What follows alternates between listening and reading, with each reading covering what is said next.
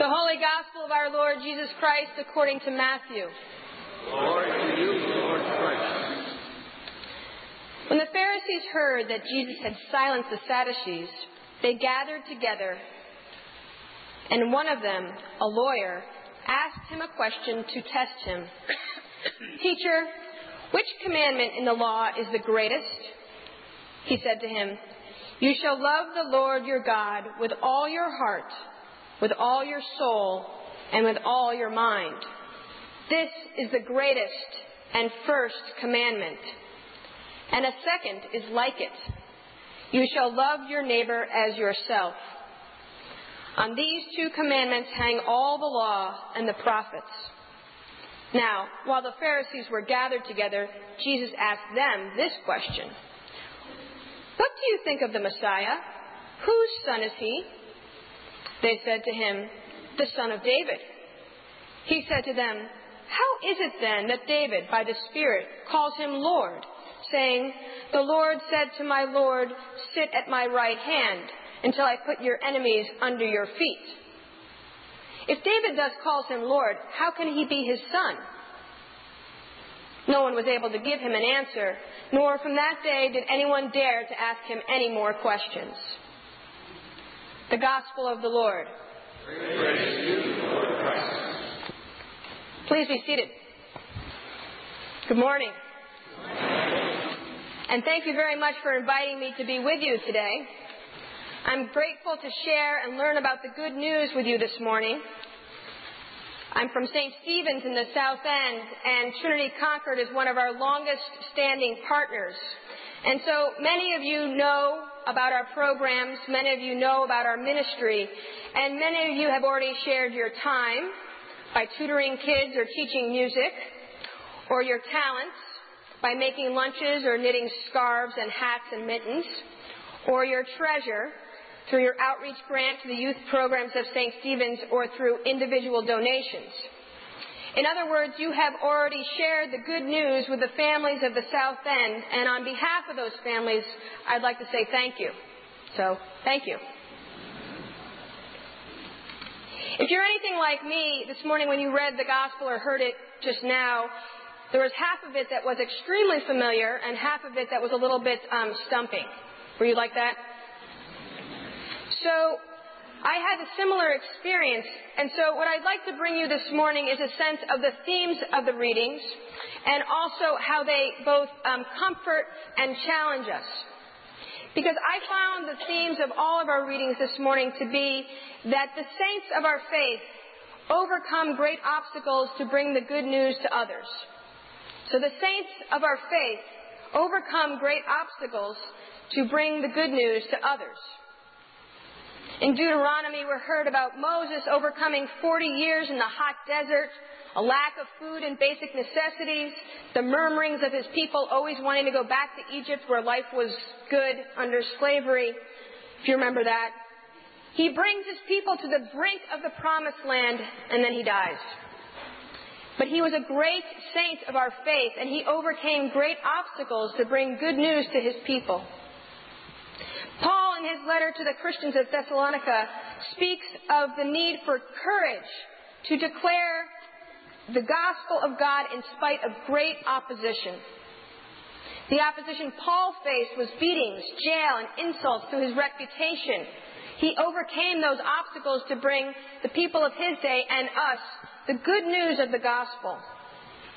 And Jesus, this morning, in what we heard from Matthew, faces the tests and the trick questions of the Pharisees, because that's really what those two pieces are. Last week, if you remember, we heard the story of the coin that had Caesar's face on it, another trick question about whether we should pay our taxes or not.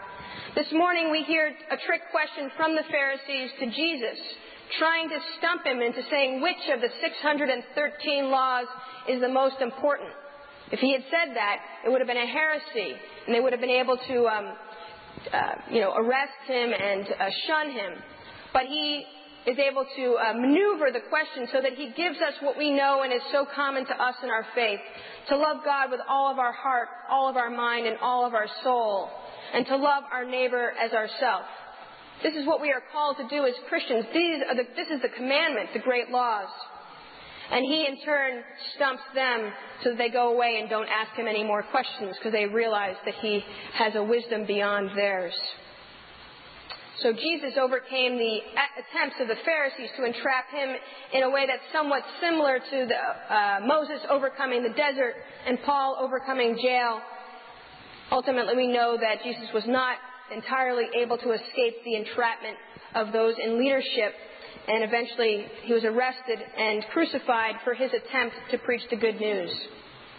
Now, for those of us living in the Boston area in Massachusetts in 2008, we are unlikely to face the heat of the desert or jail, perhaps, or crucifixion, but we may face busyness of our lives, we may face traffic, we may face work demands as we are called every day to make decisions about how we will overcome the obstacles in our life to preach the good news and bring the good news to others. And so as I started with thanks, I want to say that to the extent that you are already overcoming those obstacles and bringing the good news to others, either to St. Stephen's in the after-school program or to the Be Safe program, which is what we run in the summer, or to other ministries of Trinity Concord, you too are a saint of your faith. So congratulations. So that would be a great sermon. I could stop right there. Everyone could feel good about their Christianity.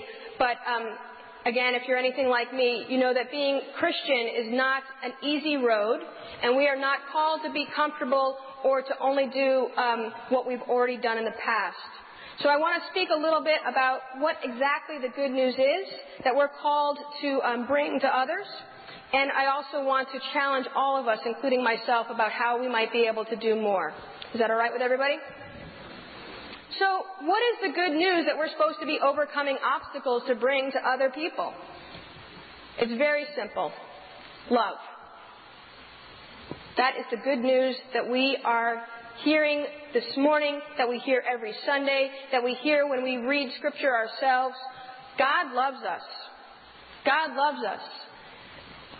It's hard to hear that sometimes, but because God loves us, we love God. That's why the first commandment is to love God with all of our heart, our mind, and our soul, because God loves us first. We are forgiven, accepted, and loved. Because we're loved, we love God. And because we love God, we are called to love others, to love our neighbors as ourselves, to love our neighbors as God loves us and as God loves our neighbors. We know what we need to do to love God. We need to come to collective worship like we are this morning. We need to be in private prayer, read Scripture, tithe, conform our life to the Christian Gospels, and to be a witness to others. We might know what we need to do to love our neighbors, to have kind words, patience, helpful actions. These are easy to say, but perhaps more difficult to do. But more difficult to do still when we begin to think about who our neighbor is and to expand our definition of who we are supposed to love when we love our neighbor.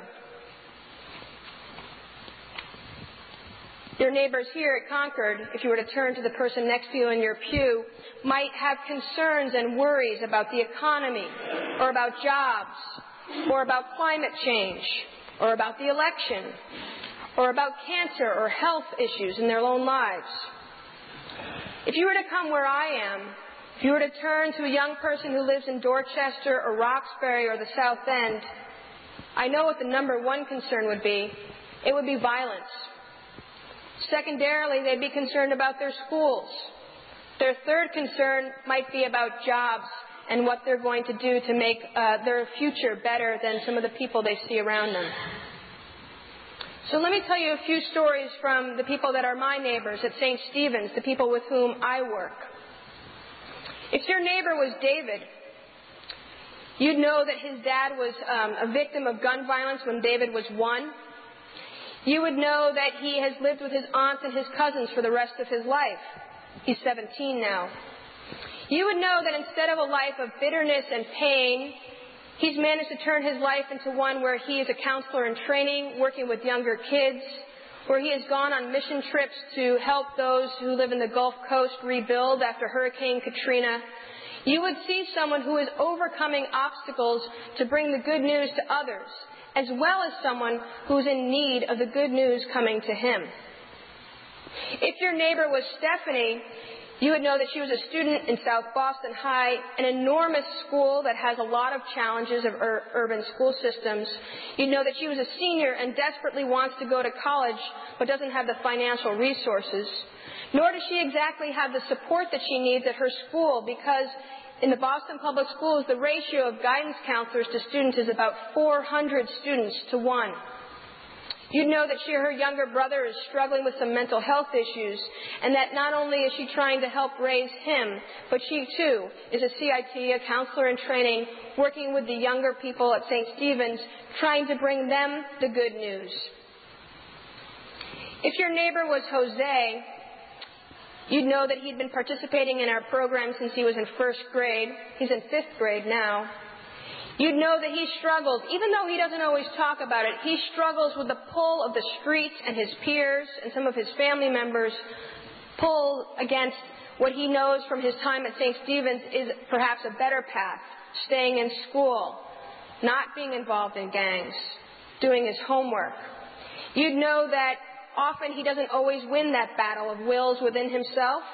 You'd know that when he's given a leadership role in his group, even in fifth grade, when he's asked to help clean up the kitchen or to be a line leader or to do other things, that he is able to bring the good news to others even though he is desperately in need of hearing the good news himself. And finally, if your neighbor was Rachel, you know a young woman who's an artist, who feels her feelings deeply, and she has a lot of them because her dad left the family a few years ago. You'd know that she doesn't speak English as her first language, and her mom doesn't speak English at all. You'd know that she thinks she struggles with reading and confidence about reading more than the reading itself. But you would know that she, too, is struggling to find ways that she can serve as a leader, and even though she's in fourth grade, that she wants to be part of a community where the good news is being preached. So, if you were connected with us, and some of you are, you would know these and many other young people as your neighbors. You'd know their stories, you'd be in relationship with them, and I think you'd be in love with them. And you would love them deeply, and your issues and concerns would change because of those relationships. Now, if you know a little bit about our programs, if you came to our adult forum, you'd know that our programs have grown dramatically in the last 10 years. We began with 20 young people in a summer program and about 15 in an after-school program. We're now serving 185 young people in 2 sites of an after-school program. And this past summer, we served 530 young people at 6 sites around the city and in Chelsea. Academic and enrichment programs that provide art and music and sports and swimming, but most importantly, I think, bring a sense of love and care and safety and concern to our young people, and where our young people can show that to each other. We've added programs for middle schoolers and high schoolers as elementary kids have aged into those categories. We've grown to new neighborhoods because the need is great in Boston, and I'm sure you know about this if you read the paper or listen to the news. Parents want this. In February and March, parents start calling, desperately trying to sign up their young people for our programs for the summer because they know that these are programs where young people can feel safe, can feel big, and can feel connected. In other words, where they can feel a sense of love, where they know that the staff are overcoming obstacles to bring the good news to their neighbors. And where 700 volunteers from 50 partner churches, including Trinity Concord, this past summer overcame traffic and gas prices and Costco runs and making scores and scores and scores of bologna and cheese sandwiches to bring kids food and nutrition and sustenance, to bring love to the young people of the city of Boston. So I'm here to tell you that the good news is alive and well, and we need you. Because with more kids, we have more neighbors. And with more neighbors, we need more saints. We need more lunches. We need more money, it's true. But mostly what we need are more relationships. We need more love. We need your prayers, and we need you. Your knitting needles, your cooking, but we need you. So I invite you to come to meet your neighbors. And I invite you to think differently still about not individual neighbors like David and Stephanie and Jose and Rachel, but to think about neighborhoods. And I want to share one last story because I have a new hero or saint of the faith, and it's a man named Geoffrey Canada. I don't know if you've heard anything about him. He works in Harlem. He works in an organization called the Harlem Children's Zone. He's been doing it for about 25 years or so. And there's been a lot of press about him lately because there's a new book out about him. Maybe you heard about it on This American Life, or maybe you read about him in the New York Times. But he's a hero and a saint to me because about 15 years ago, he was running programs about the same size that St. Stephen's is running programs now, serving about 500 or 600 young people. And he was unsatisfied. He was uncomfortable. He felt like there were obstacles to bringing the good news to more because he had waiting lists of as many young people as he was serving. And he began to think that his neighbor wasn't just the 500 young people that he was serving or the 500 young people on the waiting list, but his neighbor was the 500 young people around the sites that hadn't even signed up for the waiting list. And through a lot of hard work and a lot of other people and a lot of fundraising, he began to think not so much of neighbors, but of neighborhoods. And today, his program serves 97 blocks in Harlem and serves 10,000 young people in an interwoven net of multiple programs that serve kids from age 0 to age 21 and beyond. And to me, this is an inspiration because it says to us that it's possible to build the kingdom, that it's possible to build the kingdom in Harlem, it's possible to build the kingdom in Dorchester and in Roxbury and in the South End, and that with the partnership of parishes such as yours and alive, vibrant urban parishes that have their doors open Monday through Sunday and not only on Sunday mornings, that we can actually fulfill those commandments that we heard this morning, to love God with all of our heart, all of our mind, and all of our souls, and to love our neighbors and our neighborhoods as though they were our own. Amen.